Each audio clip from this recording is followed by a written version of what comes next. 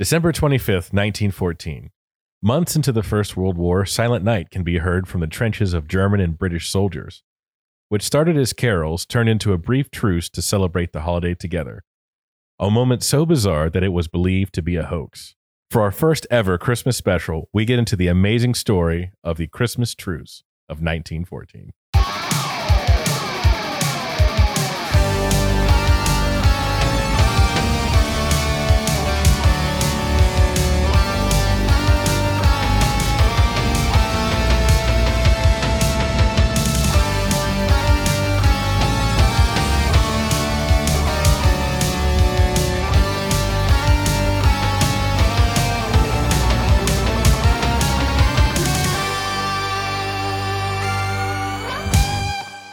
Every time I want to start, I hear like jingling. There's always that hesitant pause as the folly around you dissipates. I know, and it's everything be dead quiet. You can hear a pin drop as I'm getting the microphones and things ready, and then just as soon as we start recording, we hear Ziggy go off on a tangent. Of Everything happens. Everything happens once we're ready.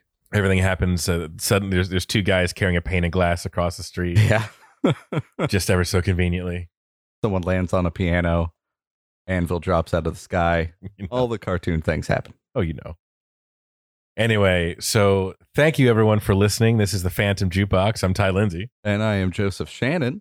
Thank you for coming back. Thank you for coming back, and thank you for coming aboard if this is your first one. Yes. And this is our first Christmas special. Yes, it is. Yes. So we're going to do some Christmassy themed things. Yes. Thought I'd go wholesome this time. Okay. It's nice. It's as wholesome as a war story can get, I think. Yeah. Okay. Considering. But if you want to check out our back catalog, you can find it on Spotify, Apple Podcast, and if you would be so kind, for Christmas, I would like a rate and review from you guys. Please. It would help us out so much, and like it'd help us get up in that algorithm. It's kind of like YouTube, but it's a little weirder. It's a little weirder. Weird. You'd only be so kind. You can follow us on Twitter at Phantom Jukebox _. You can follow on Facebook, Phantom Jukebox, all one word, and Instagram, Phantom Jukebox Podcast. Yes. So, I hope everybody is going to have a great Christmas. This is our last episode of the year. Oh, man. So that just hit me. Yeah, right? That's weird. Yeah. And it's episode 5. 5 being my favorite number, actually. Really? I don't know why. I think it's the little hat. Upside down 2. I don't know. But anyway, so for a Christmas special, I thought we'd go, like I said, we'd go wholesome and talk about the Christmas truce of 1914, which is like the beginning. It happened in the beginning of the First World War. Wow. Yes. That's a little while ago. It was a little while ago. I wasn't there.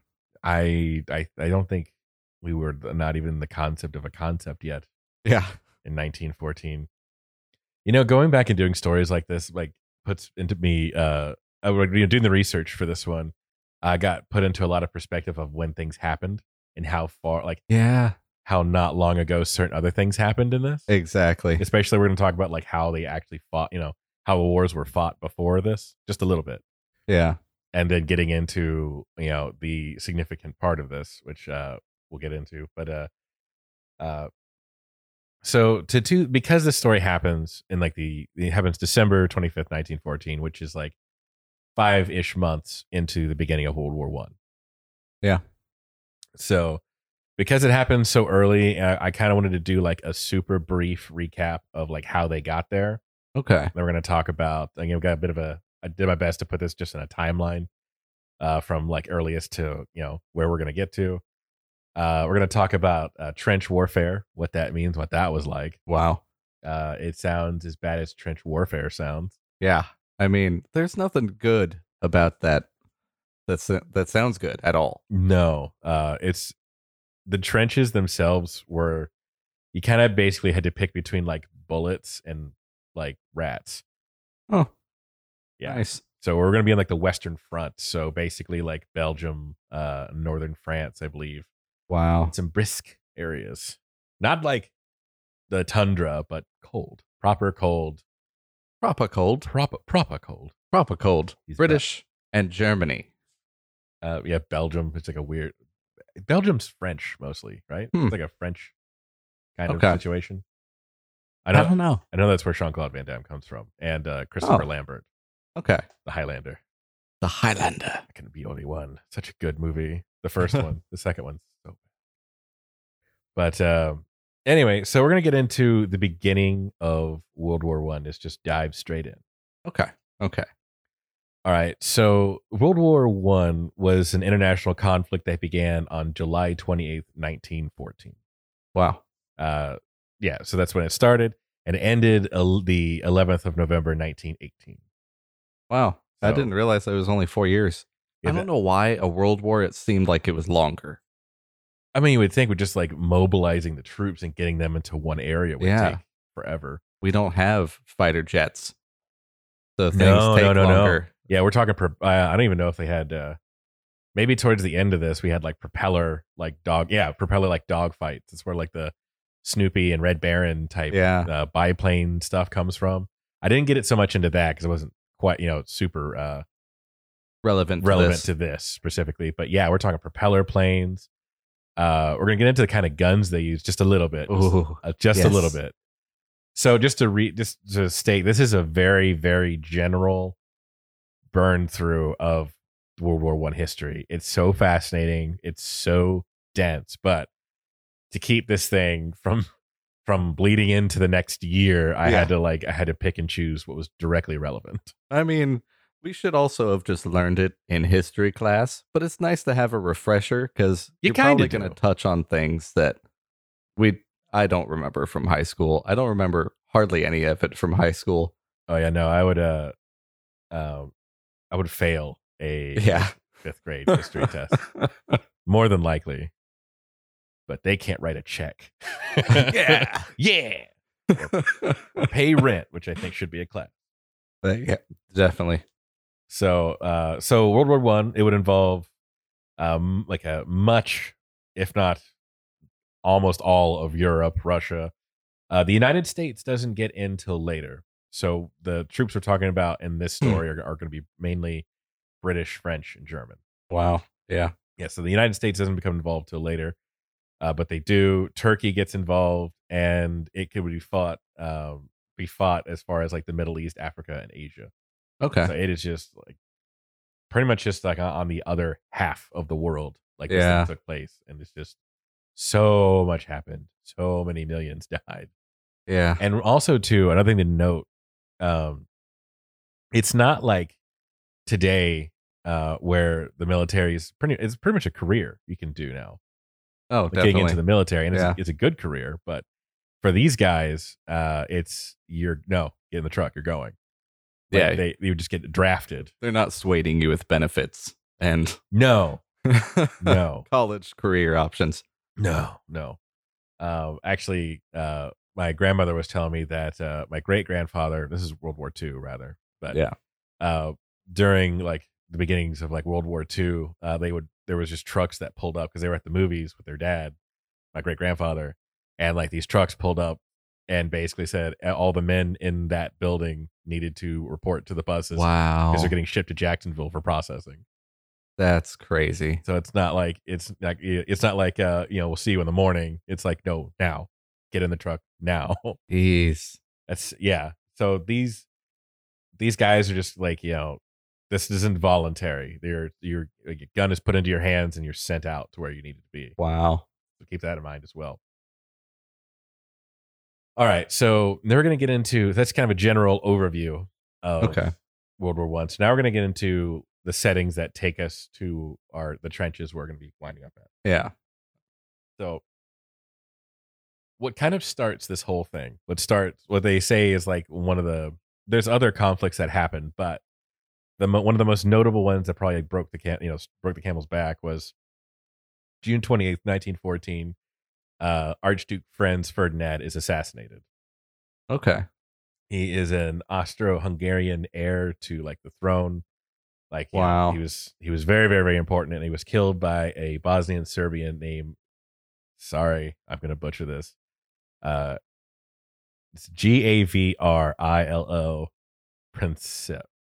Princip. Gavrilo Princip. Okay. It's that sounds correct. I hope so. I'm sorry I got his name wrong. It's like you started World War One. I don't know how sorry I am. Okay, yeah. I don't know. We can get his name wrong. Maybe. So Austria-Hungary blames Serbia, and basically you've got these two places getting ready to fight, and then all like these people are friends with bigger people that are friends with bigger people, and pretty much these two people getting into a fight causes other countries that are obligated by like alliances to get involved. Wow. So it's like a domino effect between, yeah. I mean, they're not necessarily small, but I mean, like, eventually we're getting into like Britain and the United States. I mean, that's how you start a world war. Yeah. I mean, is like smaller countries, whoever's the ally of those two countries, they just keep tagging on, and then the whole world is involved before you know it. Yeah. And it's just like, I'm going to call my buddy and we're going to get in on this. You know, we're friends, right? We'll show up here at noon. So there is a bunch of, basically that starts a whole thing, which is known as the July Crisis, which kind of like, it's,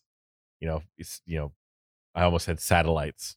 no, not yet, not lining up. But phones are ringing, people are getting called. July 28th. So, just a month later, 1914, Austria-Hungary declared war on Serbia. Okay. So it's like, you killed our guy, we're coming. We gotcha. Russia came to Serbia's defense by August 4th. And then from there, Germany, France, and Britain would also become involved. So, wow. Austria-Hungary, Germany, those are pretty much, they're together. Yeah. And then France and Britain, I believe, would be on the other side.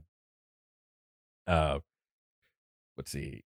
Yeah, so that we mentioned that earlier. I've got my notes. I went a little bit out of order on that one. But so November 1914, I don't have an exact date, but it's November 1914. The Ottoman Empire, Germany, and Austria formed the centralized power, or the Central Powers. In April 1915, Italy joined Britain, France, and Russia and Serbia as the Allied powers. Okay. So it's pretty stacked on one side. Yeah. I mean, Germany's like pretty robust, but I mean, you give out Britain and Russia. Yeah. And then us eventually. Yeah. Oh man, I highly encourage, like, if you're into history, to get into like why World War II happened, and it's from being very, very bitter, obviously, about World War One, but like basically like Germany's economy got crushed and stuff, and it leads to something. Yeah. So many things got put in place for things to happen. It's insane. Yeah.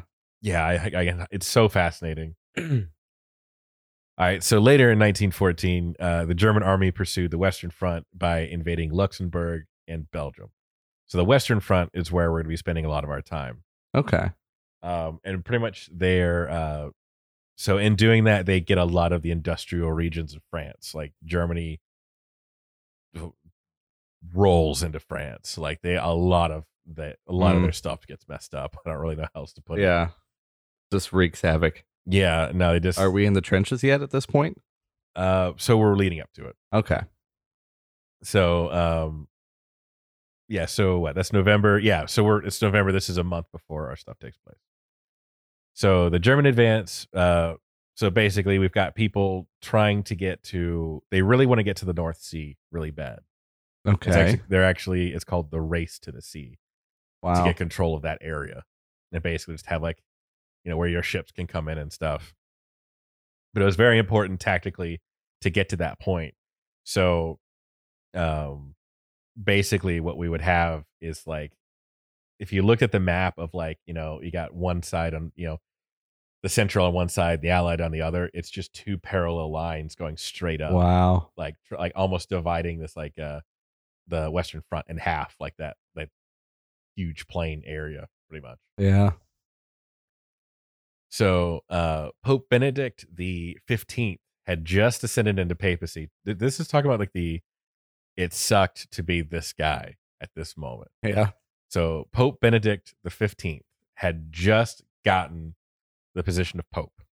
just ascended to papacy during the outbreak of the war, and on December 7th, he tried to like appeal to the leaders on either side to like have some kind of truce to like, hey, can we talk about this?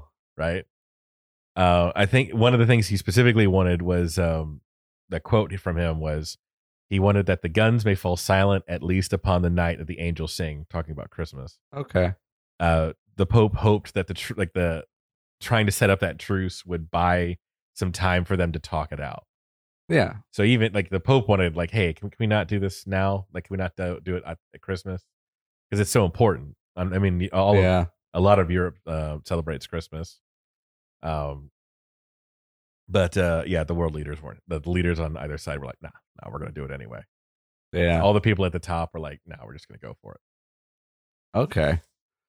Yeah. I try to imagine being in Benedict's shoes where it's just like, all right, man, I get the hat, I get the staff, I get this dope, get this dope office. This dope Pope office. This dope Pope office. I'm sorry, what? What's happening outside? The Germans. Who? Where did they come from? Oh man, that's just.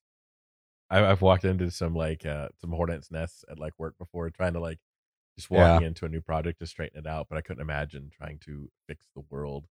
A world war. The first ever world war. It's not like we have any experience to fall back on. No, that was I don't envy him. So we got through that. So now I wanted to get into what trench warfare is, and this is really, really important to what happens to our story because this is pretty brutal stuff. All right, so a lot of pre-World War I battles were fought just like out in the open. Yeah. Due to like the technology they had at the time. So like I don't think it was necessarily like what do they call the Napoleon style warfare where it's like dudes lined up on either side and it basically becomes a race of who can reload the fastest. Yeah, and who has the most men. Yeah. Just to spare. Yeah, let's say you have like 12 guys, 3 rows of 4 on either side, and basically what you would do is like the first row would like kneel and fire, and then you just basically like, I don't know, it's like bowling. How many dudes can you knock out in one volley, and then you just keep rotating. Man, like there's a lot of like Civil War, like early America war wars were fought like that.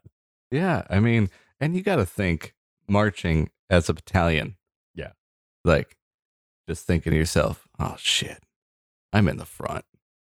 If we're doing this whole kneeling thing, I know I'm going to be like the first one to go out. Or you're the guy in the back going, oh, thank God I should have. Thank God I was late today. Oh my God. Had to stop for a piss on the way in. Actually, that's one of the reasons Might save my life. They say that's one of the reasons we did so well in a lot of the fights is because like the British were still using that method. Yeah. And we went straight guerrilla. Yeah. Like shooting for bushes and stuff. That's how you got to do it. We didn't have the amount of people as they did. Yeah. Fight me like a man, you bastard. No. From somewhere off in the bushes. Why are the trees speaking redneck? I say, I don't understand what that bush is saying. But, one of the things, going back to talking about putting this timeline into some kind of perspective, I did not realize. So we're 1914. Yes. We are not incredibly far from musket rifles yet. Oh yeah, no. And I was thinking, you think like, oh, those are ancient, but like it's just literally, it was the 1800s, 14 years ago. Yeah. So I did a little bit of researching into that and found out that muskets stopped being used in the military between 1860 and 1870. Yeah. So like what, 40-ish years? Yeah. It wasn't that long ago. The bolt action rifle like they were using, which I don't think it was the Garand was World War II, I believe. The M1 Garand. Yeah, that's World War II. I'm not quite sure what they used in World War I. I think. But I don't remember. I know the Henry repeating rifle was amongst one of the two of them, but I'm not sure if it was World War I or World War II. I would imagine. That was a good turning point for us. Yeah. But yeah, so some 40 years ago, they were still using muskets in the military, and eventually were replaced by the modern bolt action rifles and bullets that are actually like together. cased. Yeah. Like it's actually been a shell. So if you don't, so muskets, if you're unfamiliar, you basically have a metal tube with the hammer in the back, and it's kind of like literally what you would imagine an old timey cannon being like. Yep. It's literally a hand cannon. You literally have a bag of like, instead of like everything being in like one shell, you basically have like it's scattered amongst your belt like trail mix. Yeah. So it basically is. You just have like a bag full of like this super flammable powder that you pray to God that it didn't rain that day. Yeah. And you pour that down the tube. Then you put paper down, like paper wadding, and then you put like your ball, which is actual a ball of lead. Yeah. Can you imagine just walking around with like 10 shots? It would be like a pound. It's literally like, and I mean, like lead weights for fishing. Right. I mean, just a pack of them. Yeah, you just it's dragging your pants on the ground. I wonder how many they did carry around, because they probably weren't expecting to get that many shots off. No. You know what I mean? I think it took literally, if you were decent at it, let's say middling range, so powder, paper, ball, and then you would take a rod that's built into the gun and pack it in all together. Then you click the hammer back, put a priming cap onto it, and then fire. And that's one. That's one round. That's one. Rinse and repeat. And if you were decent at it, you did it in a minute. So a round a minute. And that's if you did it right. Pray to God you don't miss that first shot, because you're probably not going to get another one after. Because rifling didn't happen. Rifling basically like the barrels that are like kind of like drilled down. It's kind of like a screw, but it's kind of like a long, drawn out kind of screw down the barrel. The grooves down it. Yeah, that spin the bullet to make it more accurate. But these are balls. Like these are actually just lead crude balls being shot out like a cannonball. Like lead marbles. If you've ever shot like an airsoft gun and just watch it like spin up. Well, that's why they usually said don't fire till you see the whites of their eyes. It literally meant they have to be close enough that you can see the whites in their eyes to be able to actually hit them with these things. That's how inaccurate it is. It's called a rifle, but we might as well say shotgun. Yeah. Pretty much. So, yeah, we're not long far from that. And like in the military, that would have been advanced, you know. So, tactics have changed, but not what we know today. So like it's still like a lot of like troops on the ground. That's the primary contact yet. Tanks will come later and tear gas will come later, but they're not here yet. They'll come in the next like 2 years. Yeah, drones not far off. Drones, maybe 10 years before drones in 1914. It's just some guy with like paper wing. I see the enemy, Admiral. Man, the drones. It's just a guy. No, it's just a guy in a kite. And like the equivalent of like a solo cup tied together with strings to communicate. Do you hear what they're saying? You're breaking up, Admiral. Oh, they just cut the string. What did enter at the war zone at this time was heavy artillery. So we've got like bigger machine guns, but they weren't like compact in yet. Like they weren't like when I say machine gun, like it's a big thing that takes multiple people to operate. It's not. Yeah. They haven't worked it out to being like a individual person thing yet. I think they were still rolling cannons at that point too. Some form of that. Yeah, they'd be like big shells. Yeah. So the main part of it would be like guys crossing the field, and like I said, there's no tanks. So this became there's a very slow process to get from point A to point B. Yeah. If you were to try to advance across the battlefield. And you would just, if you weren't, even if you were careful, you just lost so many dudes.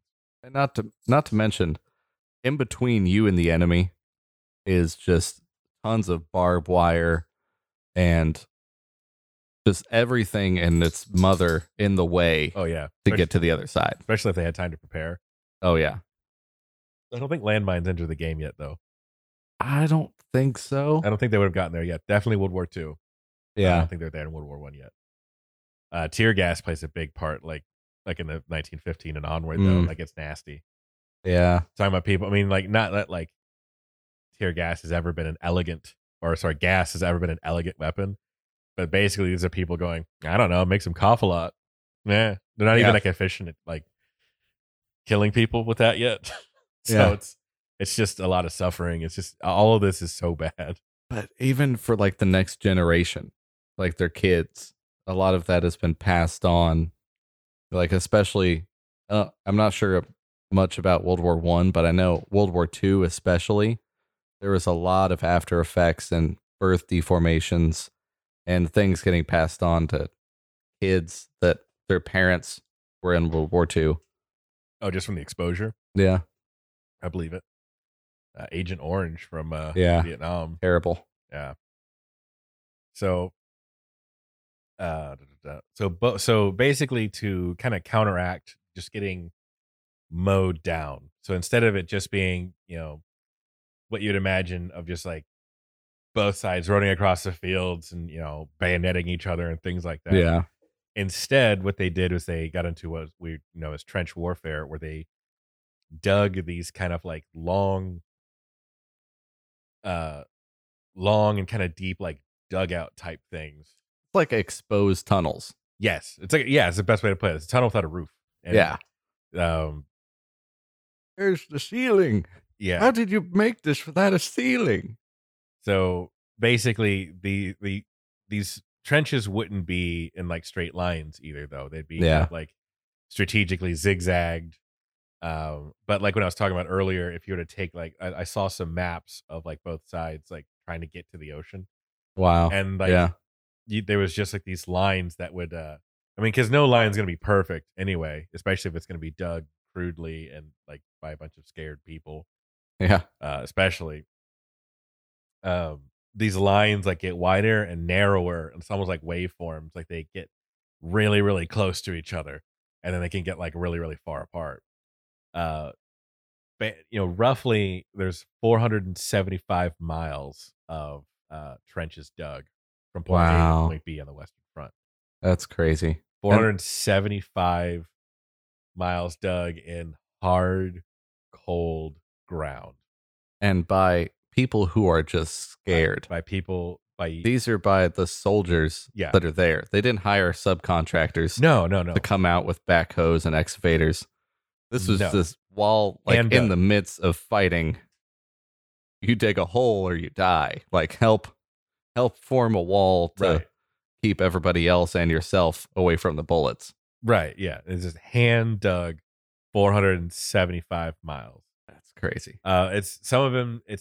That's if you put like all of them together. Like I said, they're not all one continuous trench, and they're not all in straight lines. They're kind of like in these weird patterns to kind of throw people off.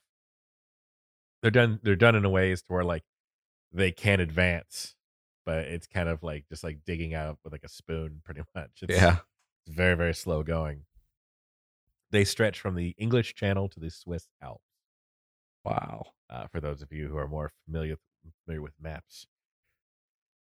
These would be the primary form of combat until like 1918, and things would change. Like to counteract this, like tanks become a thing. Yeah. And like tear gas and gases and things like that. So this was pretty much like the early, like the first like 3-ish years of the war was fought like in trenches.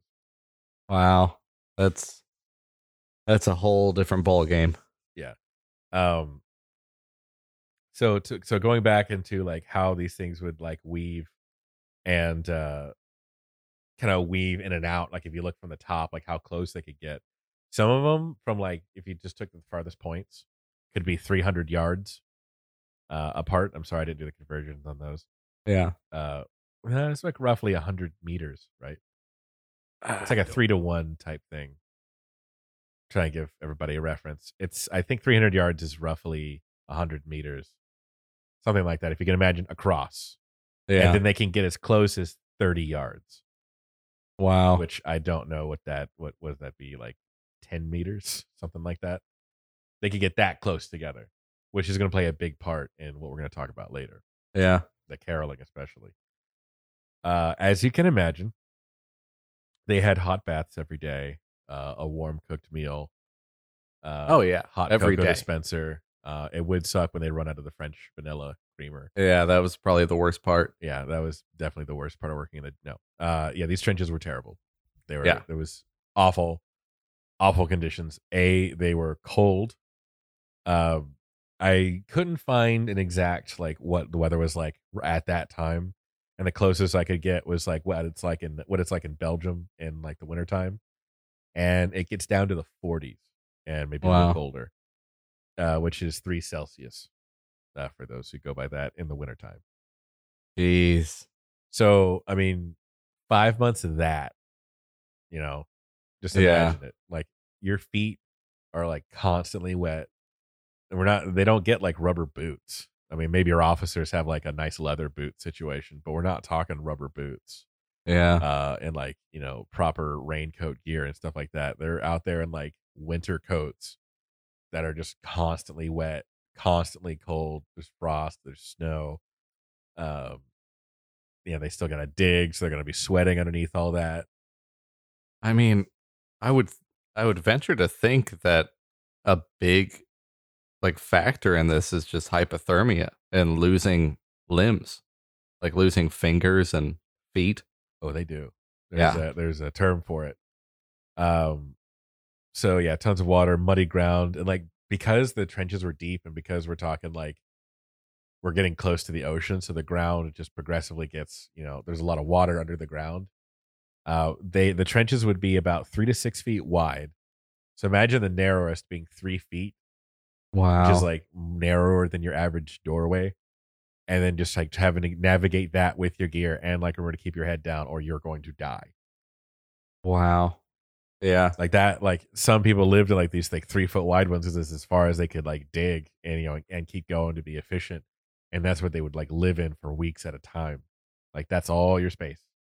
You're a Wow. prisoner into this because if you look up, you literally die because everybody is just waiting to pop you as soon as they get a shot. Jeez. Yeah. So 3 to 6 feet wide or 1 to 2 meters wide, and usually 9 feet or 3 meters at their deepest because they would be in levels. It wasn't just like straight 9 feet all the way across. Like they kind of like ebbed and flowed to like allow them to get to like different like connecting trenches and stuff like that. Yeah. So there would be different levels to it. And imagine when it rains too. You just made a well. Oh. So you're just knee deep in something that's not going to drain. The water's got nowhere to go except for in your boots. Yeah. Um, yeah. So, and then also on the tops of these things, they'd be like sandbagged and like barbed wire, like you were saying. Yeah. Just to like just extra reinforce it. They would put like wooden beams on the ground to make some kind of like a flooring or like a solid, almost kind of like a bridge, if you will, Yeah. to just have like a good footing. But I mean, that's as good as it's going to be. Yeah. It's That's still like a 2x4 laid in the mud. in that time though, that's luxury. Yeah. These boards would be called duck boards, so they could try to keep their feet wet, to keep an attempt to keep their feet dry. So going back to what you were saying with losing limbs and fingers and stuff, one of the biggest ones, and it's not so much frostbite. We're 40s is cold. I mean, that's getting pretty cold. I mean, maybe not for like a little while. I mean, you go outside, you can deal with that in like shorts, whatever, for a little while. Yeah. But that's what these dudes lived in. There's no going into a house. Yeah. There's no making a fire. It's just, you're cold. Oh, I'm sorry. Deal with it. It's just you are 40 degrees now. Yeah, that is your temperature. That is, yeah. There's no getting warmer. No. Have a good night. Dream of a beach, I guess. One of the biggest things they had to deal with was, you've got rats, obviously. You got lice were a big problem just from like the inability to stay clean. Yeah. It's not like you're taking baths or anything like that. I can't imagine losing any layers with how cold it was. But because you're just constantly on the go, constantly on your feet, and constantly having them wet, you would get trench foot, which is pretty much your foot being so wet, so cold, so long that like your foot literally starts to rot off. Yeah. Like, and plus you're wearing imagine like, and one of the symptoms is numbness. So like it gets like tingly and then it just goes away after a while. So like you could be like, let's just say like you're just I don't know how long it would take. Let's just say you're just at this for days and you finally get like, a reprieve to sit down and like calm down or something like that. You take your foot off and like your toes go with it, you know?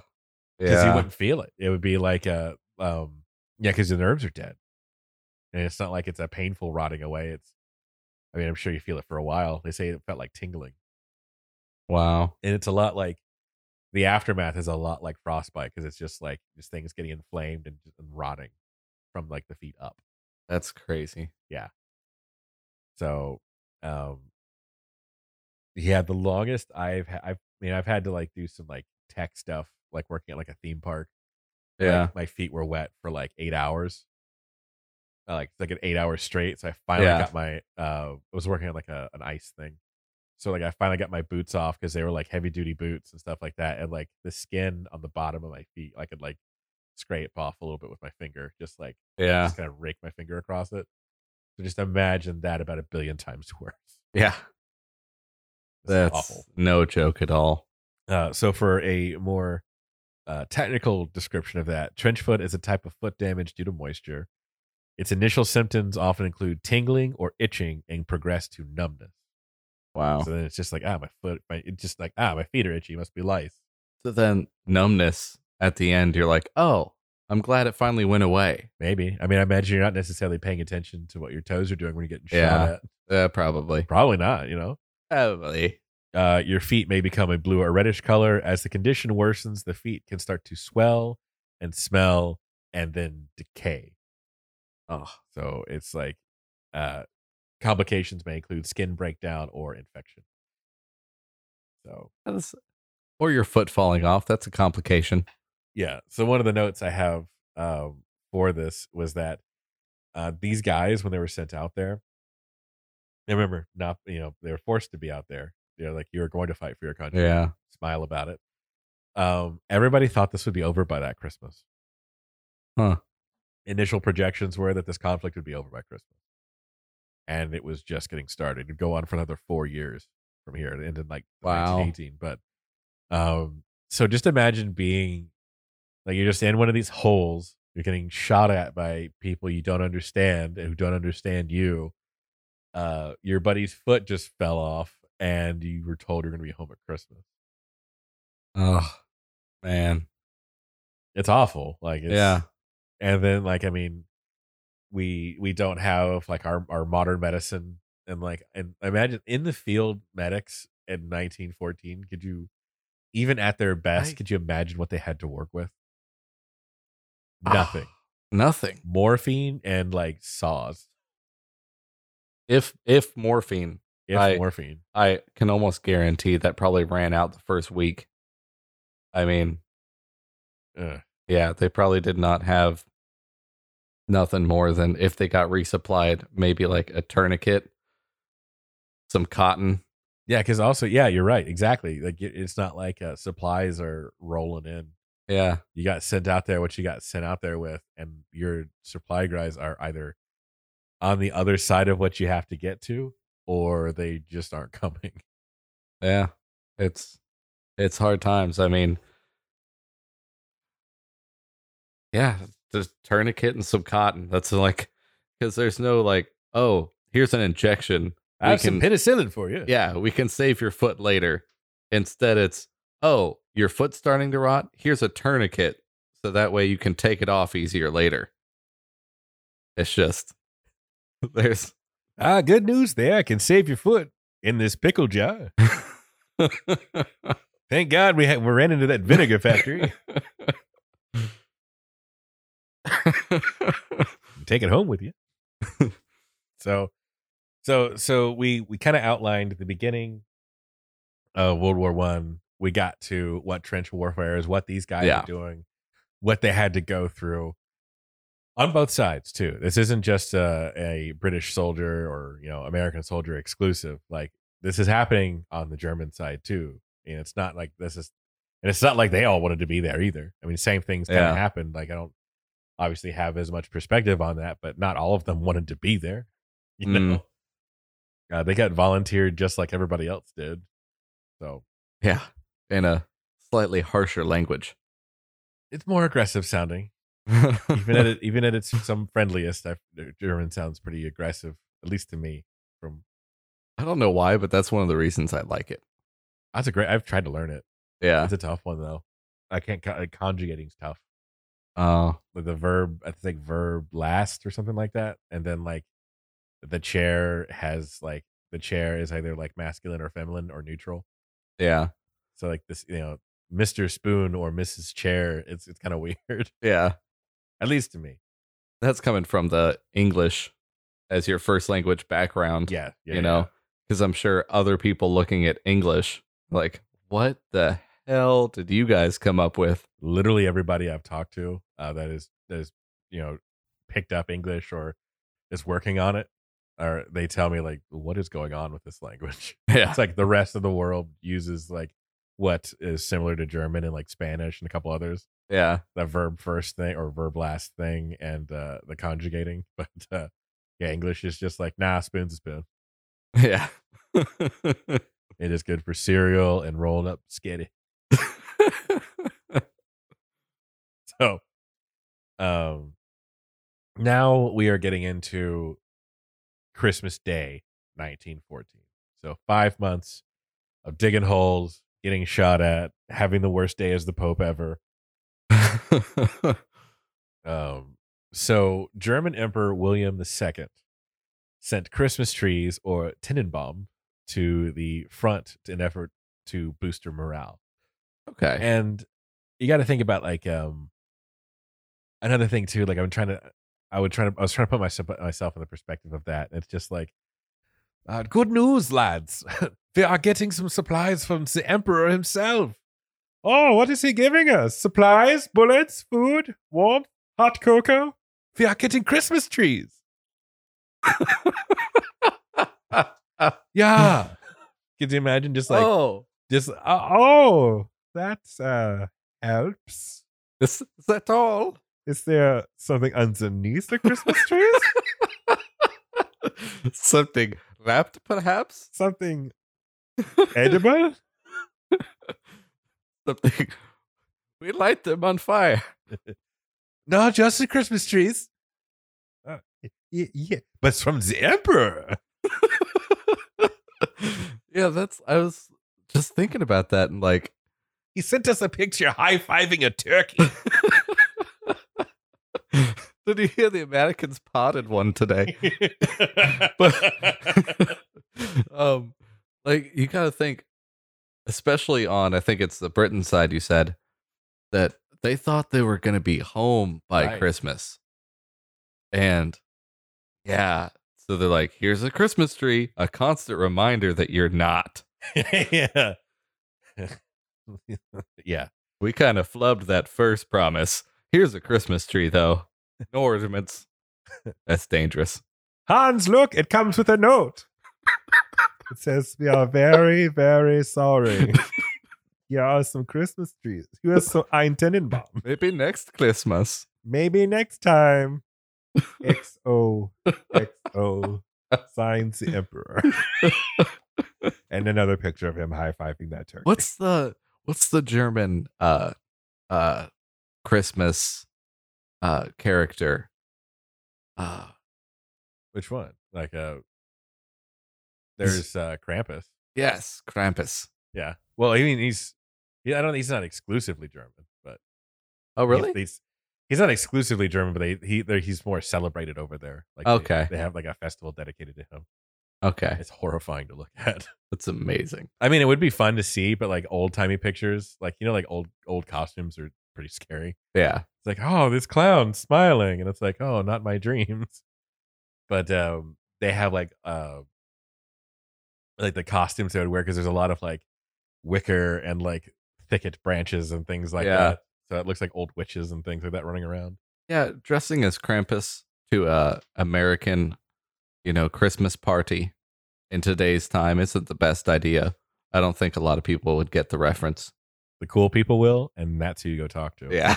I'm hoping there's for the next year, next year's Christmas special, I'm hoping there's some There's some Krampus songs. Ah, I want to look into that because I'm very fascinated by that character. I love it. Yeah.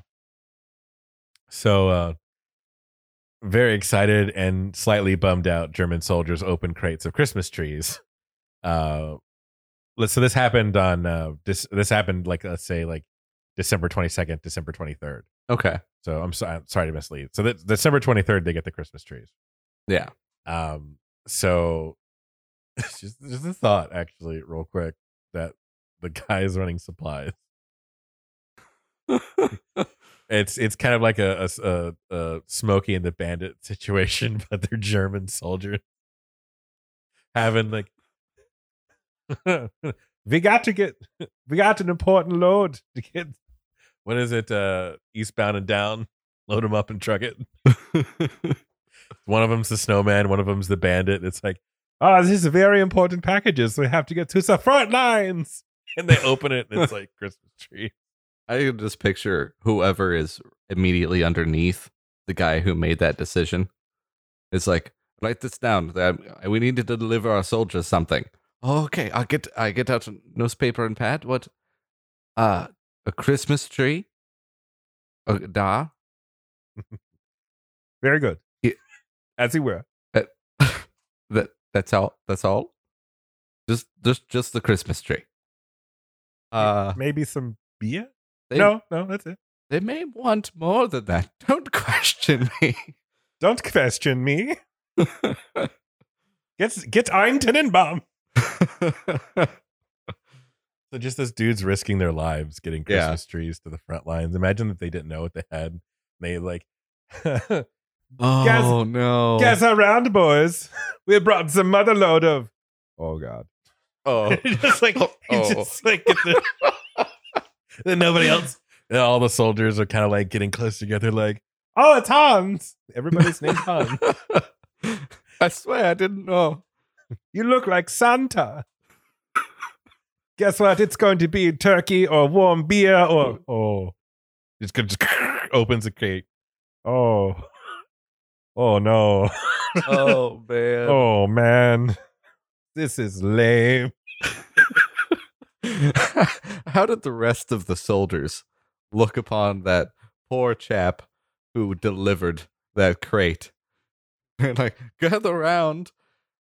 Oh no. Oh no. No. Slight miscalculation. You know, I must have grabbed the wrong things. This is some. There might be another. I'll go check. This is some Christmas tree lot. Opens up. It's like, oh, what are all these bullets and food for? It's a bunch of crates of beer and the emperor high-fiving a turkey. I don't understand. All right, so yeah, so I mean, apparently that's what the guy thought. Just to send, he sent them trees. I mean, but they were appreciated. I mean, we're cracking our jokes here, yeah, because we just got done talking about your feet rotting off. But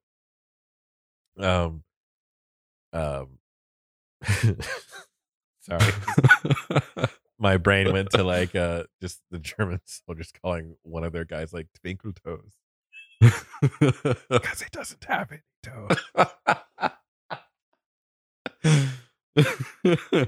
Oh, so yeah, I can see how like it was specifically to bolster morale. It was like to be like a, hey, it's Christmas time.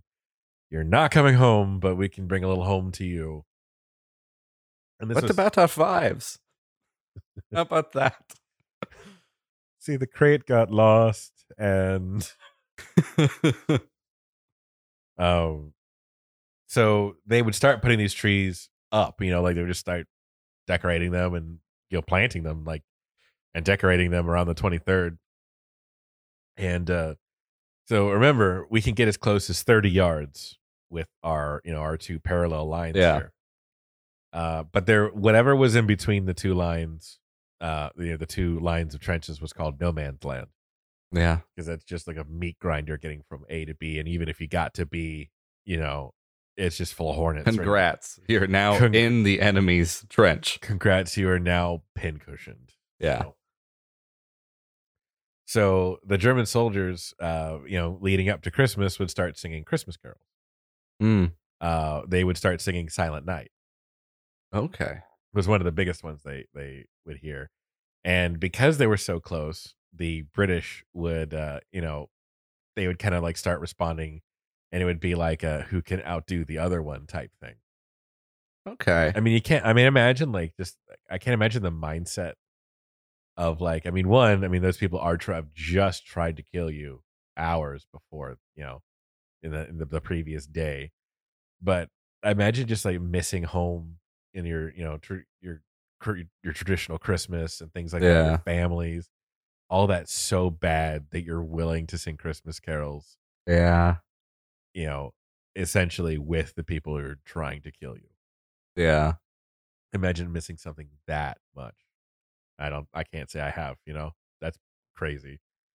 I mean, I've missed stuff, but to that level, Yeah, you know? no. So later that night, the various sides would take up singing Christmas carols and ballads in French, English, and German. And they would, like I said, they would start competing, and even like, I guess, I mean, who knows what they brought with them, but in some stories, they say they had instruments even. So they Wow. would, like brass instruments. Like, imagine there's like bugle horns and things like that. Imagine you're pretty good at playing a bugle horn if you've got nothing to do but sit in a trench all day. Yeah. And then I saw one picture of a German soldier with an accordion. Wow. I mean, that's shippable. I mean, Yeah. I don't think there was as many regulations as with the things you carried back in that point. Yeah. Besides, like your gun and your uniform, I think it was just about free game. I think I don't Just know. don't forget your weapon. Yeah. So they would start competing in some of these places in the Western Front. So remember, they're not all connected. Okay. These are all like, some of them are isolated incidents, but like they're close enough to kind of like correspond with some of them. But this thing is happening in a lot of different places with people that in sections that other people don't necessarily know it's happening. Like Squad A of British troop doesn't know that Squad B of British troop is doing this with the A and B of the German side. Wow. So Squad A of British troop doesn't necessarily know what Squad B of British troop is doing. Yeah. If that makes sense, because they're like miles away. Some of that 475 miles, they're just, cross the horizon to them sometimes. Yeah. So this mutual camaraderie is happening in a bunch of places as a bunch of isolated incidents are happening at the same time. Wow. The camaraderie, like Christmas, is that important to a lot of individual people that individually this is kind of going on, which is already crazy. Yeah. If you like, then this goes even further than this, but this is already crazy that German and British soldiers are singing Christmas carols at night, shooting at each other during the day and singing Christmas carols at night. Oh, look, Hans. They started singing Christmas carols. Let's peek over and look. Ah! Yeah, it's not so silent. Good night, sweet prince. So by Christmas Eve, so this has been going on for a couple days. So by Christmas Eve, the lower ranking British officers had begun to order their men not to fire unless fired upon. Wow. Which is a pretty big thing. This policy became known as live and let live.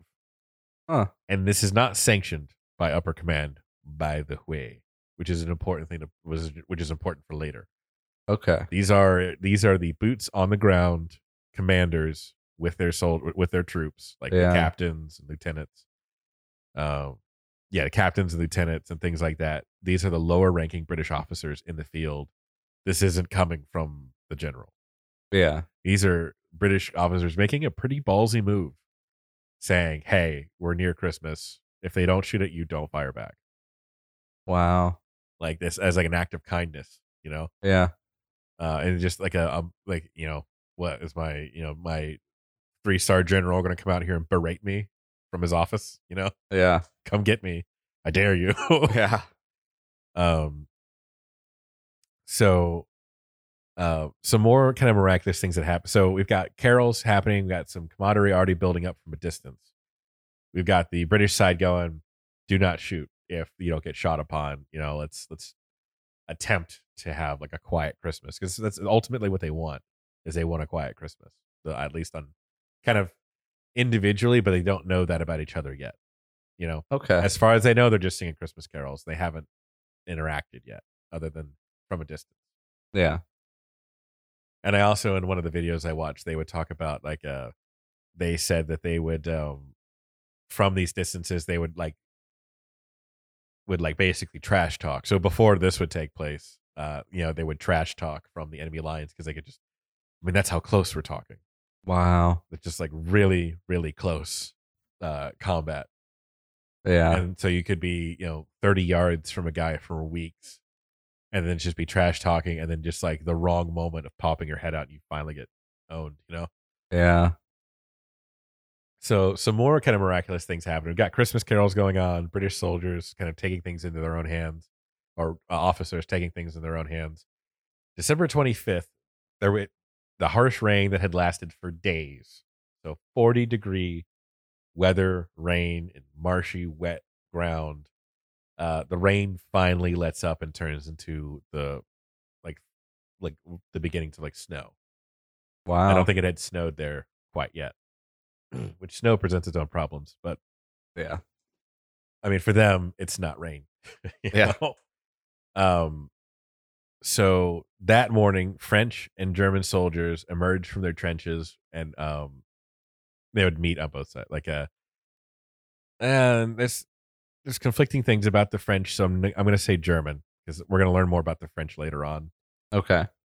So I'm going to say, from what I can verify, it was definitely the German soldiers that kind of began what we're going to get into, like stepping over the lines, emerge from their trenches, arms up, demonstrating, it's a peaceful thing. Yeah. So they didn't have their guns in their hands. They had champagne in like one hand and cigarettes in the other. Wow. Christmas Day, right? So not a lot of British soldiers knew German, but a lot of Germans spoke multiple languages.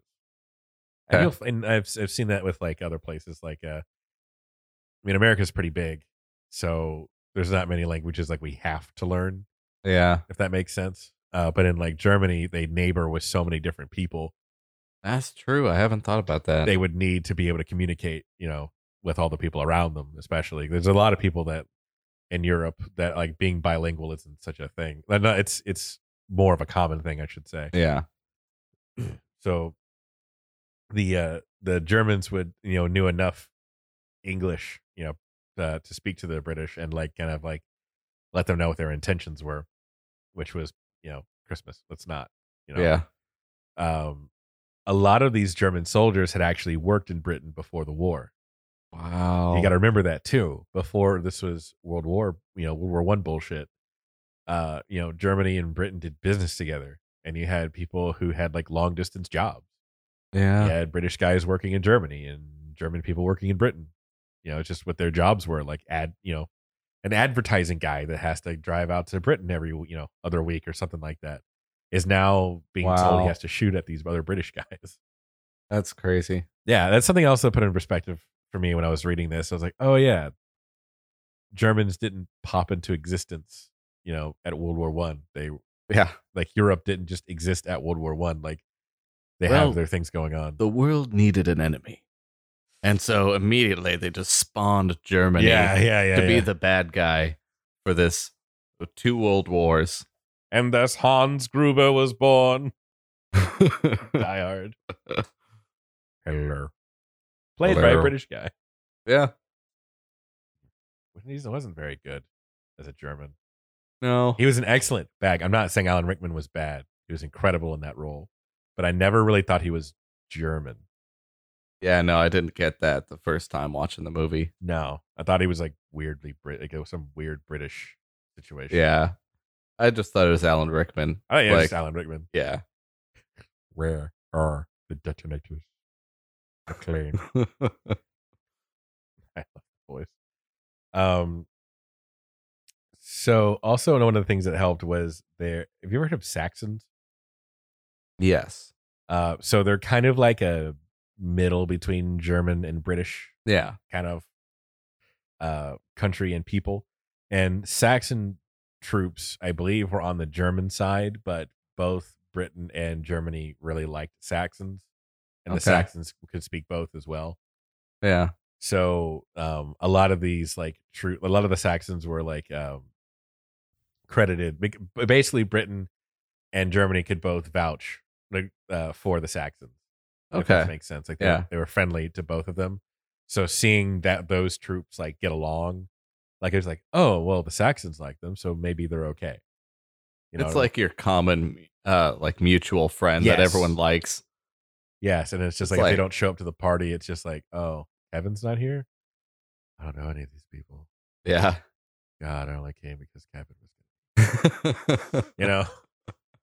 So that's the Saxons were kind of like the mutual friend to both areas. Yeah. And the truce, the Christmas truce, like I was saying, doesn't have like it's happening in a lot of places at once, and it was the most successful where there were Saxon soldiers. Wow. Like the math tends to be that way. Not 100%, obviously, all everywhere, but mostly successful when you've got those troops there. When it became clear that they were not carrying weapons, the British soldiers soon joined them, meeting them in no man's land to exchange gifts. Wow. So now we're completely out of the trenches. The Germans have, imagine being the first dude. Like, you know. The level of trust. And I'm surprised he's not a hunchback from the weight of his brass balls. Yeah. To cross, you know, because that is just a valley of death for 5 months. If they lasted that long, imagine how many guys started in like 1914 and made it to that point. Oh, you know what I mean? Like being there the whole time and not just get like picked off and like just, you know, fresh troops like cycled in. How many of them were there the whole time? I mean, I would be interested in seeing that number. And I imagine it wasn't a lot. Yeah. It's probably shockingly low. Yes. Millions were dead in the first 5 months. Yeah. So imagine being that first guy to go, you know what? I'm going over there. I'm taking my champagne and my cigarettes and I'm going over there. I'm going to say hello. Hans, you can't. It is a neighborly thing to do. It's Christmas. What could happen? Yeah, that takes some balls. It does. I can't imagine. So, you know, just like these dudes, the British dudes, for all you know, actively want you dead because that's all they've been trying to do for months. And by your country, that's all you've been told. Right. Like, I'm sure they didn't get into details of why they're starting this war. It's just, hey, get in the truck, you know? Exactly. Well, here's your briefing. First, it all started. You know? Here's Johnny, here's your briefing. The Germans are bad. The end.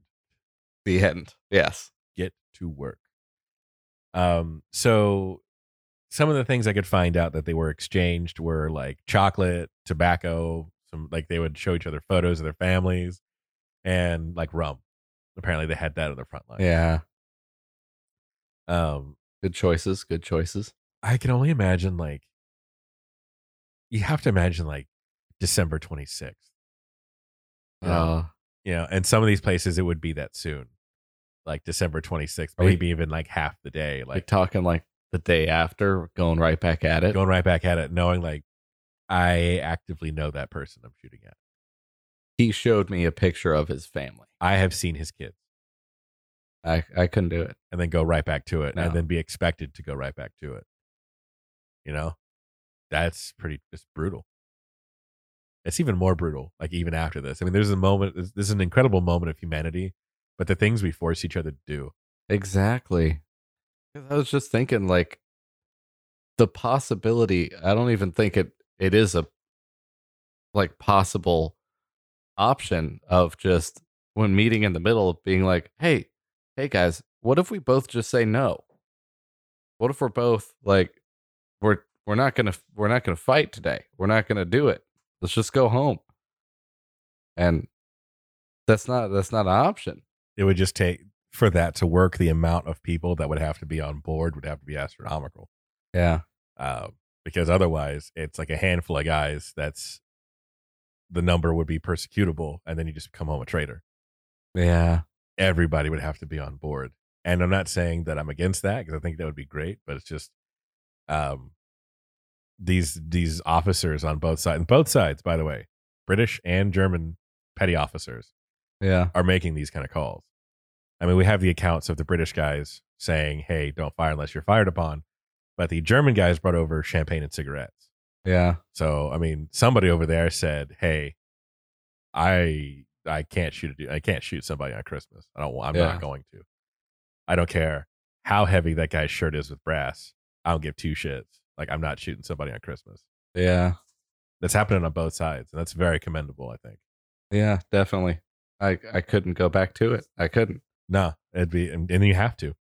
You have to, or someone, there's either the gun in front of you or there's the gun behind you. Yeah. Oh, dang. That's brutal. Just something to keep in perspective of what these people went through in 1914. Yeah. And to be thankful, that it worked the way, I mean, for us, that worked the way it did, Yeah. I'm glad it's not 1914. No. I think we're in a little bit better of a time. A tad. A smidgen. I'm not going to go there. Yeah. So before, so the reason a lot of this got to happen is because upper command never thought this could happen, right? So it's like a rule. Excuse me. Have you ever heard of seen the meme where it's like somebody smiling, and it's like when there's a safety meeting at work the next week and you're the reason for the safety meeting? Yeah. So there was no, this had never happened before, ergo there was no rules for it, because they never thought they would have to come up with a rule for, hey, don't fraternize with the enemy. Yeah. You know what I mean? There were no signs posted. There would be. But yeah, in this case, like they never knew to do that. So there was never the clause to say, hey, maybe don't take pictures of the trenches. Hey, maybe don't include detailed experiences in your letters back home. Hey, maybe don't include those letters and photos together. Yeah. Mailed back to your loved ones back home. And that's honestly the only way they proved this happened. Wow. Because this is already an incredible story. And for a minute there, I was like, man, this is a little hallmarky for me, yeah. For a minute. I'm not a pessimist, but I'm kind of like, I don't know. Seen some pretty bad Hallmark movies before. And then, no, they're just pictures. There's tons of pictures, tons of documentation in German and English of this happening. Wow. And it's because these guys sent this stuff back home going like, it's like, my dearest Clementine, you would not believe what happened to me this morning. Yeah. Played football with a German, the same German shooting at me for 5 months. And then shooting at me for 5 months more. 5 months more, until I killed him. So these letters would describe that they drank together, they played a bunch of friendly soccer matches. Wow. And one of the videos I saw, the guy was saying that the British didn't have a soccer ball. It's not like they would have brought that with football. I'm sorry. Yeah. For the football, the proper name for soccer. They didn't have like one of these like soccer or footballs on hand. They said it just appeared from like the German side. Like, I guess they just had it with them. And as you do in Germany, I suppose. And the soldier describing the soldier that was there describing it in the interview was saying that it wasn't really so much as like a game as a friendly game of like, he called it like a kickabout. He's like, oh, you just kick it to one guy and then kick it to the next. It wasn't really like a match per se. So there's not even like, there's not even like teams forming for soccer. Yeah, no, either. It's not even like shirts and skins. No, it's not even metaphorical competition, it's just they're literally just play together. Like, let's play. Exactly. Yeah. Let's just play. And like tossing a ball around with your dog. Yeah. Just like let's or your play. buddy. Yeah. Playing catch or something. So they would also use this time to bury each other's dead too. Wow. And British and German soldiers would help each other in some cases bury the other ones. Like Germans would help bury the British. That's got to be silent. Yeah, you can't be like, oh, sorry. Terribly sorry, shot France. Yeah, I mean, like that's no hard feelings. I know. Yes, there's got to be a lot of awkward silence. Can you imagine? Yeah, but almost like if you're really looking at the situation as a person, like I can only imagine them looking at the situation as like they're in the same spot I am. Like they're not the heavy shirt guy with all the brass in the office high fiving a turkey. Yeah, it's just me speaking a different language on the other side, shooting at somebody like me. Yeah, you can't. They're just following orders. I guess I'm trying to say it's not like they have.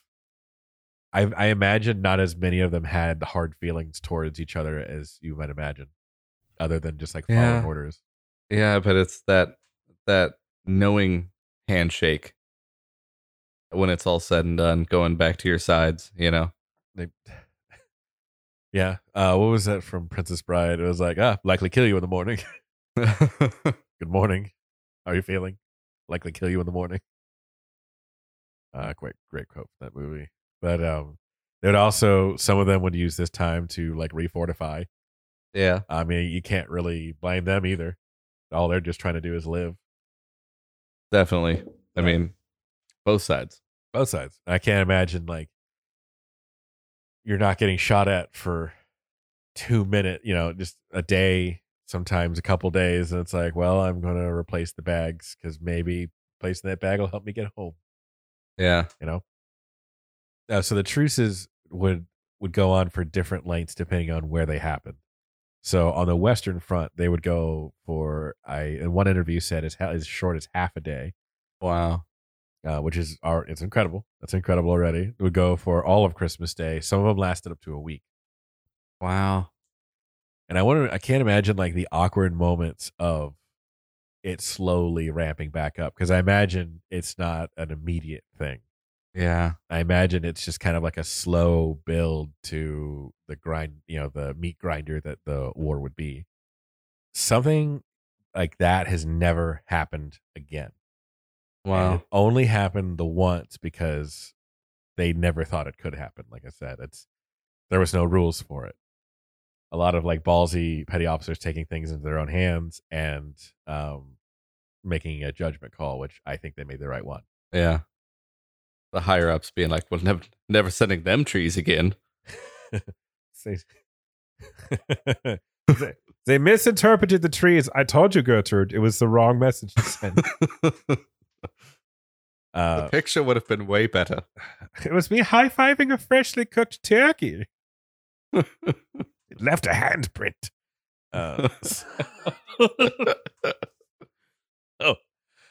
So obviously these pictures, these are personal pictures, like there's no reporters there. There might have been, but a lot of the photos I know that get used are ones from personal cameras that get brought. And these make it to like the newspapers and places that I think if you were in the military as a general, you probably didn't want this to get out. No, not at all.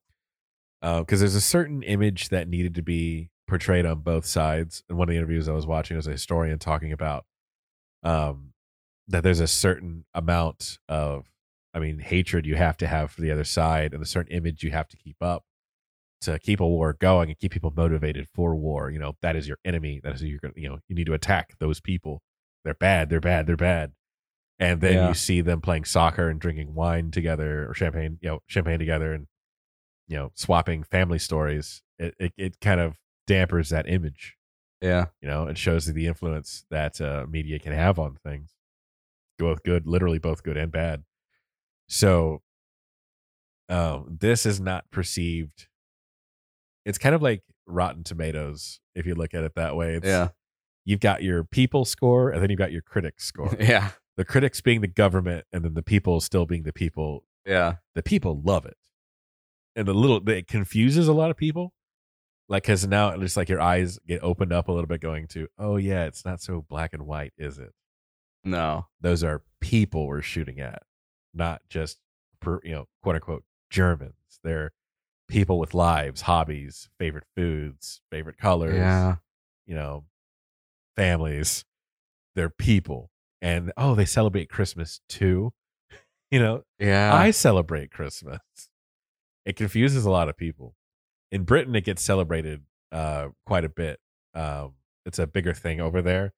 In Germany, not as much. It is probably. I mean, we don't really do anything with it in America. Yeah.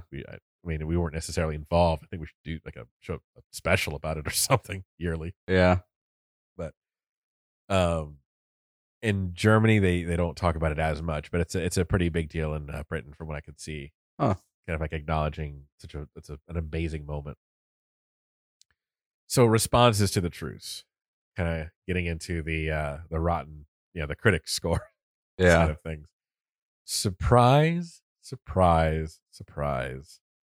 Adolf Hitler is not a big fan.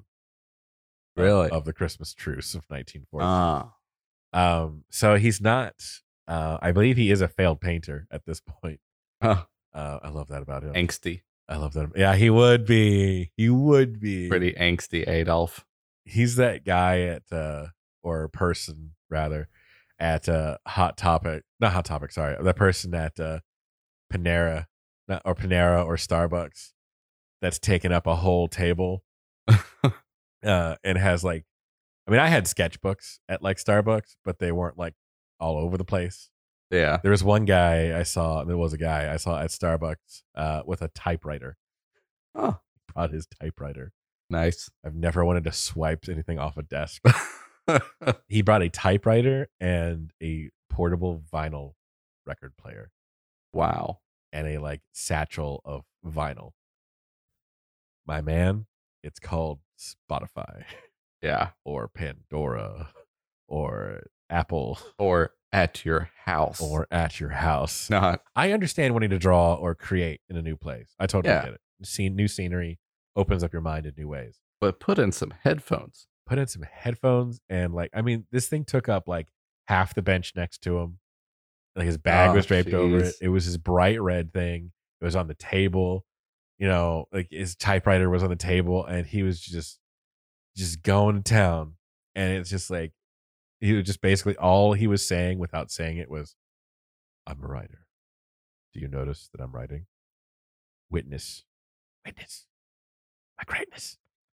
Remember me. What is this? Oh, this is a Beatles album you've never heard of. Oh, I found it. Yeah. I bid for it on douchebag.com. It's one of the Beatles demo albums. It's a demo. It's actually recorded through a Sprite can tunnel. But you wouldn't know that. Not that you would know. Not that you would know. And he had a twirly mustache, obviously. Obviously. So that's what I picture Hitler as. I picture Hitler with a worse mustache as just like this like failed shitty artist. Just like I can see him at like Starbucks. Just like I'm totally not painting. Yeah. I'm totally not painting here. Just it's just a fresco really, but I'm more of a palette knife person, but today I decided to use brushes. You know what I mean? I'm not painting. I don't want you to look at it. It's just the mid-century realism. Oh, please, God, look at it. Oh, please, God, I just want to go to art school. So I think he's past his coffee house days, and he is a dispatch runner at the time. Oh, I'm not quite sure exactly what that is. Me neither. It involves dispatches and running. Yes. The dispatch runner. Yes. Yes. Now all I'm picturing him is in like a yellow and green jumpsuit from like the Running Man. Gonna run from some dude with electric mohawk. I'd watch that movie. He didn't approve of the truce. One of the quotes he's believed to have said was, "Such a thing should not happen in wartime. You have you no sense of German honor?"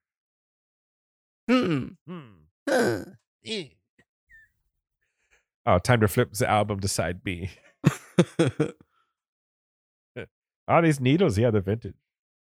Yeah, so this was only possible thanks to the junior officers on both sides.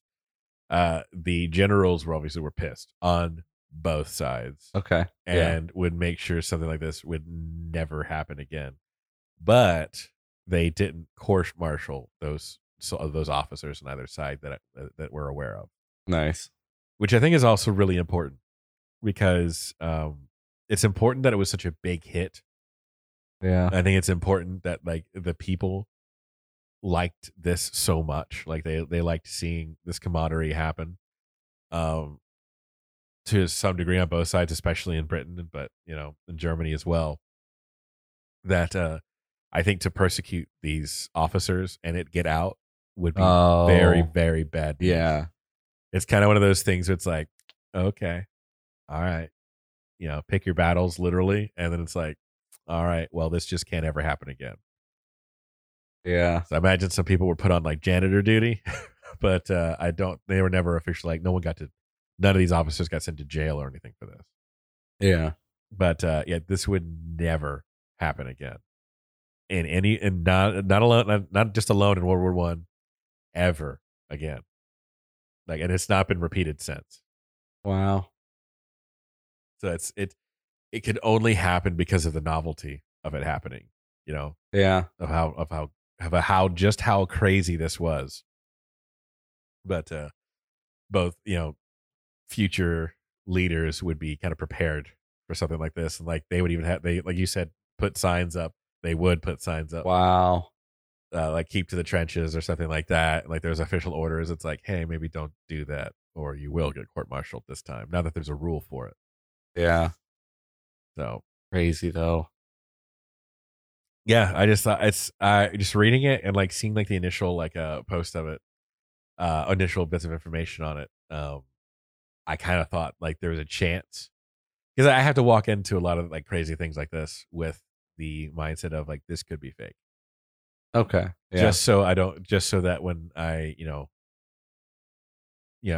go into the research and then like we go to record and we present this information, it's not unfactual or like misinterpreting the information. Like I don't want to get it that wrong, And if it is fake and it's just an interesting story, being able to label it as such, like going back to the Elvis thing. Yeah. I mean, obviously all that's horseshit, but it's a fun story. Yeah. And as long as you say it's horseshit from the beginning, but let's go on this ride together. Yeah. Which is going to be a lot of the crazy episodes we have. I'm excited for those. I like those still. So Dakota, our social media manager, presented me with this story. Basically, it was presented as the song that they call it like the song that ended World War. That was it the song that ended the war, but it's not really. Yeah, it's kind of an over exaggeration. When I got into the more like when I did the research, this is how it was presented. That's not what she called it. That's just what the article had. It was just a very miswording. Still led to a great thing, but it's more like you can kind of like get the feel of it when it's not such a big general topic. When you narrow it down to like even just to have Christmas off for the war, and it be decided on by both sides. That's incredible to me. Yeah, even if they just stayed on their own sides. Yeah, just the entire time and just took a break. If that would still be monumental. Yeah, there was a story of yes, sorry. It was another interview that there was another British soldier talking about how like on this one side, this is where the truce was at least half acknowledged. Because we also need to talk about how confused you might be. Yeah. You've been doing nothing but trying to kill these people on the other side for 5 months, and then suddenly they're like, "Hey, champagne." yeah. How do I feel about that? So, Christmas tree. Have some Tenenbaum bombs. No. No, Tenenbaum. You have 10 bombs. So I mean, there are just some places where it stuck, and some people were able to read the situation correctly, and then there's other situations where it's like they said this British soldier said that he would see in the lines like all these like lights lit up that were like allegedly Christmas trees, and soldiers would try to like say stop shooting or something like that, or like, hey, trying to initiate the peace and or the truce, and then like the officers going, I don't know what they're doing, but shoot. Wow. So and they said for like that night there was no return fire from the Germans. That's crazy. So even if they were going to get shot at, they weren't shooting back for Christmas. And wow. The soldier acknowledged, and he's like, we just read the situation wrong. And he's like, what do you do? We're like, some of us are 15 years old, 16 years old. And just your officer says shoot. And he's like, that's what you're trained to do. Yeah. So he's just like, I just wish we had done it that way. But they were so used to being shot at that point that the Germans, I mean, obviously there's bullets ricocheting off everywhere, but they were used to it enough to like not shoot back and still do Christmas. Wow. That's dedication. Yeah. That's wholesome. It is really wholesome. So there's a couple to kind of wind down here. In other media, I found a couple things. Some information I was able to pull from was a article about Peter Rothstein. If it's Stein, I believe it's Stein. Yeah, I think so. I think it's IE and it's Steen. Yes, I believe that's how it is. So Peter Rothstein, Steen. One of those. Rothstein, let's go with that. Created All Is Calm, the Christmas Truce of 1914, which is like it's not Broadway, but it's a show. It's a musical retelling of that night. Yeah, specifically. That's crazy. And he had a lot of information that kind of like condensed a lot of things for me, because I had to dig through this. World War I is dense. It involves and you can imagine it involves so many places. There's so much information to dig through. I highly encourage you to, if at all interested in history, to put on a history podcast or something, or book, read through it. There's so many parts to how that happened. And kind of like ending on a more fun note. It's already pretty fulsome, but let's end on on some Swedish heavy metal. Oh. Have you ever heard of the band Sabaton? I have not. Sabaton. They have a song and really, really well-made music video for the song called Christmas Truce. Huh. The video is 8 minutes, but the song itself is probably like 5. Okay.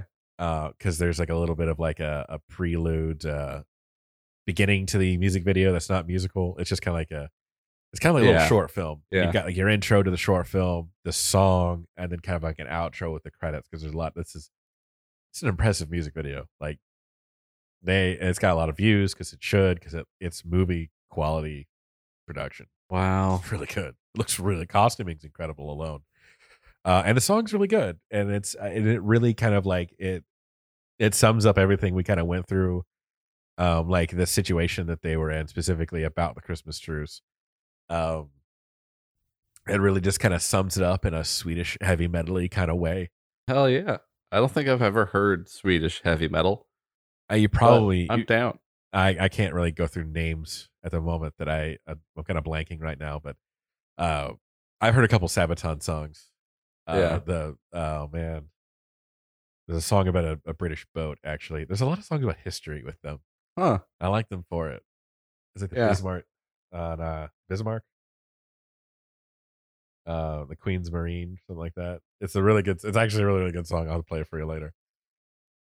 They got everything right in the video, as right as a music video is going to be. They got everything down to the football. Wow. Football. Like, it's pretty good. It's one of the guys looks like Matty Matheson, though, the cook, if you know who that is. No. He's the guitarist. He's an incredible guitar player, but I looked at him and Matty Matheson's just this really like loud, super loud animated cook. And he makes all kinds of like good stuff, but he's a lot. He's a strong personality if you see him, but he's very entertaining. But the one this guy is a dead ringer for him, but with better hair. Yeah. So excuse me. That's about what I have for that. So what do you think?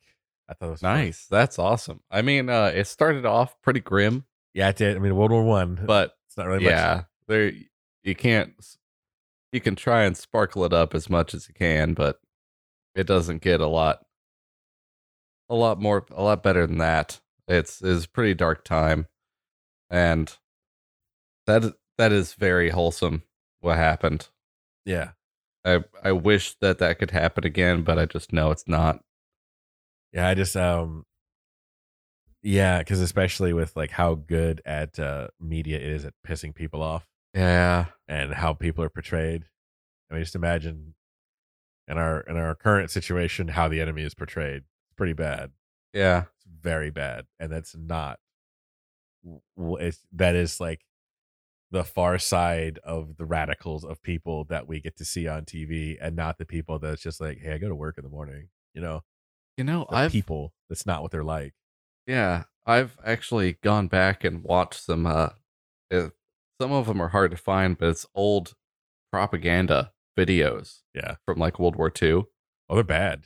Yeah, they're very bad. They're very blatant though, as well. I feel like there's nothing stopping them. There's no like, hey, these are for children. You shouldn't make it like that. But I'm like, in today's time, think about how subliminal they could make that. At least they were out in the open with it. Yeah, back in the day. But nowadays, it's like they have subliminal advertising in everything. Yeah. Now you watch a commercial and you're like, "What ice cream?" Yeah, I don't know why. Like it was a Chevy Silverado ad. Now I want ice cream. I don't know. Yeah, I think I'm broken as a person. But yeah, no, it was very nice to find out that this actually happened. Yeah. I brought it up to my grandmother too, and she was like, "Oh yeah, I remember them talking about that." Yeah, it's a very nice rumor, but it's also an even better true story. Better true story, yeah. That this like for sure happened. There's picture evidence. It's nice. This was a nice thing to find out that was real, and it started with, and when we get to our part of the story, like it mainly happens because of Christmas carols. Yeah, the importance of Christmas caroling is kind of what gave us one of the coolest moments of World War One. So if you ever just want to be really friendly to your neighbor, just go stand in their front yard lawn. Stand about 30 yards away and scream Silent Night. Silent Night in German at their house. And I'm sure that they'll just, the smile on their face couldn't be bigger. I think he's trying to summon a demon. Oh, sweet Jesus. I don't know what he's saying. It sounds backwards. No, I do want to mention, Germans, we love you. You're awesome. This is all just in fun. Oh yeah, no. This is more of a commentary on the upper brass. Yeah, exactly. Rather than the average folk. I would very much love to go to Germany. It's on my list. Yeah, it's on my list. A good dark beer. Oh yes, after. Definitely. I'm having Guinness right now, as a matter of fact. Actually, ran out of Guinness. My computer is also making noise. So that pretty much concludes our first ever Christmas special. I want to thank wholesome, pretty wholesome. It got grim like any good story does, but it got picked up towards the end. Yes. So I thought this would be like a cool how carols saved Christmas. Yeah, brought Christmas to people who needed it more than anybody in the world at that time. That's very, very true. So I want to thank everybody for listening. Also, some really cool news for us is we hit over, I think we're at 113 downloads. Hell yeah. Hell yeah. And thanks for being that friend. Thanks for being that friend. That's a shirt. Yeah. Be that friend. That's a button. Be that friend is gonna be. It's coming. It's gonna happen. So yeah, we're at 113 downloads. I want to thank everybody that's been listening. We have listeners literally all over the world. We had somebody from like the Netherlands. We had Morocco, Alaska. Spain. I see you out there. Yeah, some cold soul in Alaska right now. We had a Russian listener. It's cool, man. It's cool to say. It's awesome. People all over the place. And I haven't been able to actually run ads yet. So this is all by word of mouth. Yeah. And people like just showing it to their friends, which I can't thank you enough for doing. So, want to wish everybody a Merry Christmas and Happy Holidays as well to all. Thank you so much for tuning in, and remember to be that friend. Remember to be that friend. Phantom Jukebox, be that friend. So we're available on Spotify, Apple Podcasts. Again, please rate and review. To sum up the year, what was your favorite episode? Yeah, let me do that. What was your favorite episode? I think mine so far is probably the Pink Floyd one. Yeah, I think that's going to be my favorite one this year. You know, I actually did. I listened to it. Oh yeah, and watched it at the same time. What'd you come up with? Gave it a shot, and immediately off the bat, the beginning of the movie when it's still in what's sepia tone? Yeah. There's, I forget which song it is, but the choir when the tornado enters into the picture. I believe it's Gig in the Sky. Great Gig in the Sky. Yeah. And the house is in the air. And the swell of the chorus and the choir of when the house is being lifted up and swirling around. It just fits the moment so well. We have a believer, folks. We have a believer. I'm on the fence about it still. I need to watch it again, but I'll watch it again. There are some moments where you're like, okay, and then it grabs you right back, and then you rip another hit, and you're like, oh wait, wait, wait, I didn't see that before. Bring it back. You buy a little too much cookie off at one time, and you're off the races. So. We're available on Spotify and Apple Podcasts. If you could rate and review us, that would mean the world to us. Follow us on Twitter, Phantom Jukebox _ on Facebook as Phantom Jukebox, and on Instagram, the Phantom Jukebox Podcast. This is it for us for the year. Yes, to the end of the. I mean, we'll be back in 2 weeks, but yeah, but I think I've got our next episode picked out. I've got a potential interdimensional wacky one for there's a poll right now. There's a Subliminal Records one I kind of want to do, and then there's this like crazy interdimensional one. Okay. That's competing for first podcast of 2022. Nice. So we'll see. We'll see. Either way, both are good and they're both gonna happen. So and oh yes, I want to go through the thank yous real quick. I'm not gonna end this episode without it. I want to thank you guys for listening. Thank you, Joe. It's been awesome 5 episodes so far. Thank you, Ty. Thank you for doing all of the Googling so I don't have to. Thank you for being that friend. You're welcome. The FBI have me on so many lists right now. I want to thank actual audio wizard Kenny Grooms for the incredible theme song. I cannot stop. I love it. Listening to it. It's so much better than I could have ever have hoped. And I thought it was good before we sent it to him. Yeah. And he polished that thing till it shined. That was fun making too. The high fives when recording. And you're like, will that work? I don't know. Then we listened to it. It does. Yeah. And it took so many different turns. But yeah, so Kenny Grooms being amazing. And I also want to thank Dakota Galvin for managing the social medias. Yes. A language I cannot interpret or speak. Nope. So with that, I want to thank everybody again for listening. Looking forward to whatever that first episode of 2022 is going to be. And we're going to go crazy. I'm going to make sure it's a crazy one. Christmas, I was like, we're going to go wholesome. Oh, yeah. We're going to go wholesome. Now it's time to bring it back into Funky Town. Now it's time to put the blindfold on, let Jesus take the wheel, and find out where Crazy Avenue takes us. Okay. Could be straight into a ditch, but it's going to be a fun ride. We'll get there together. Get there together. So again, thank you, everybody. Please tune in next time. Tell your friends. And we'll see you next time. See you next time. Merry Christmas. Be that friend. Be that friend.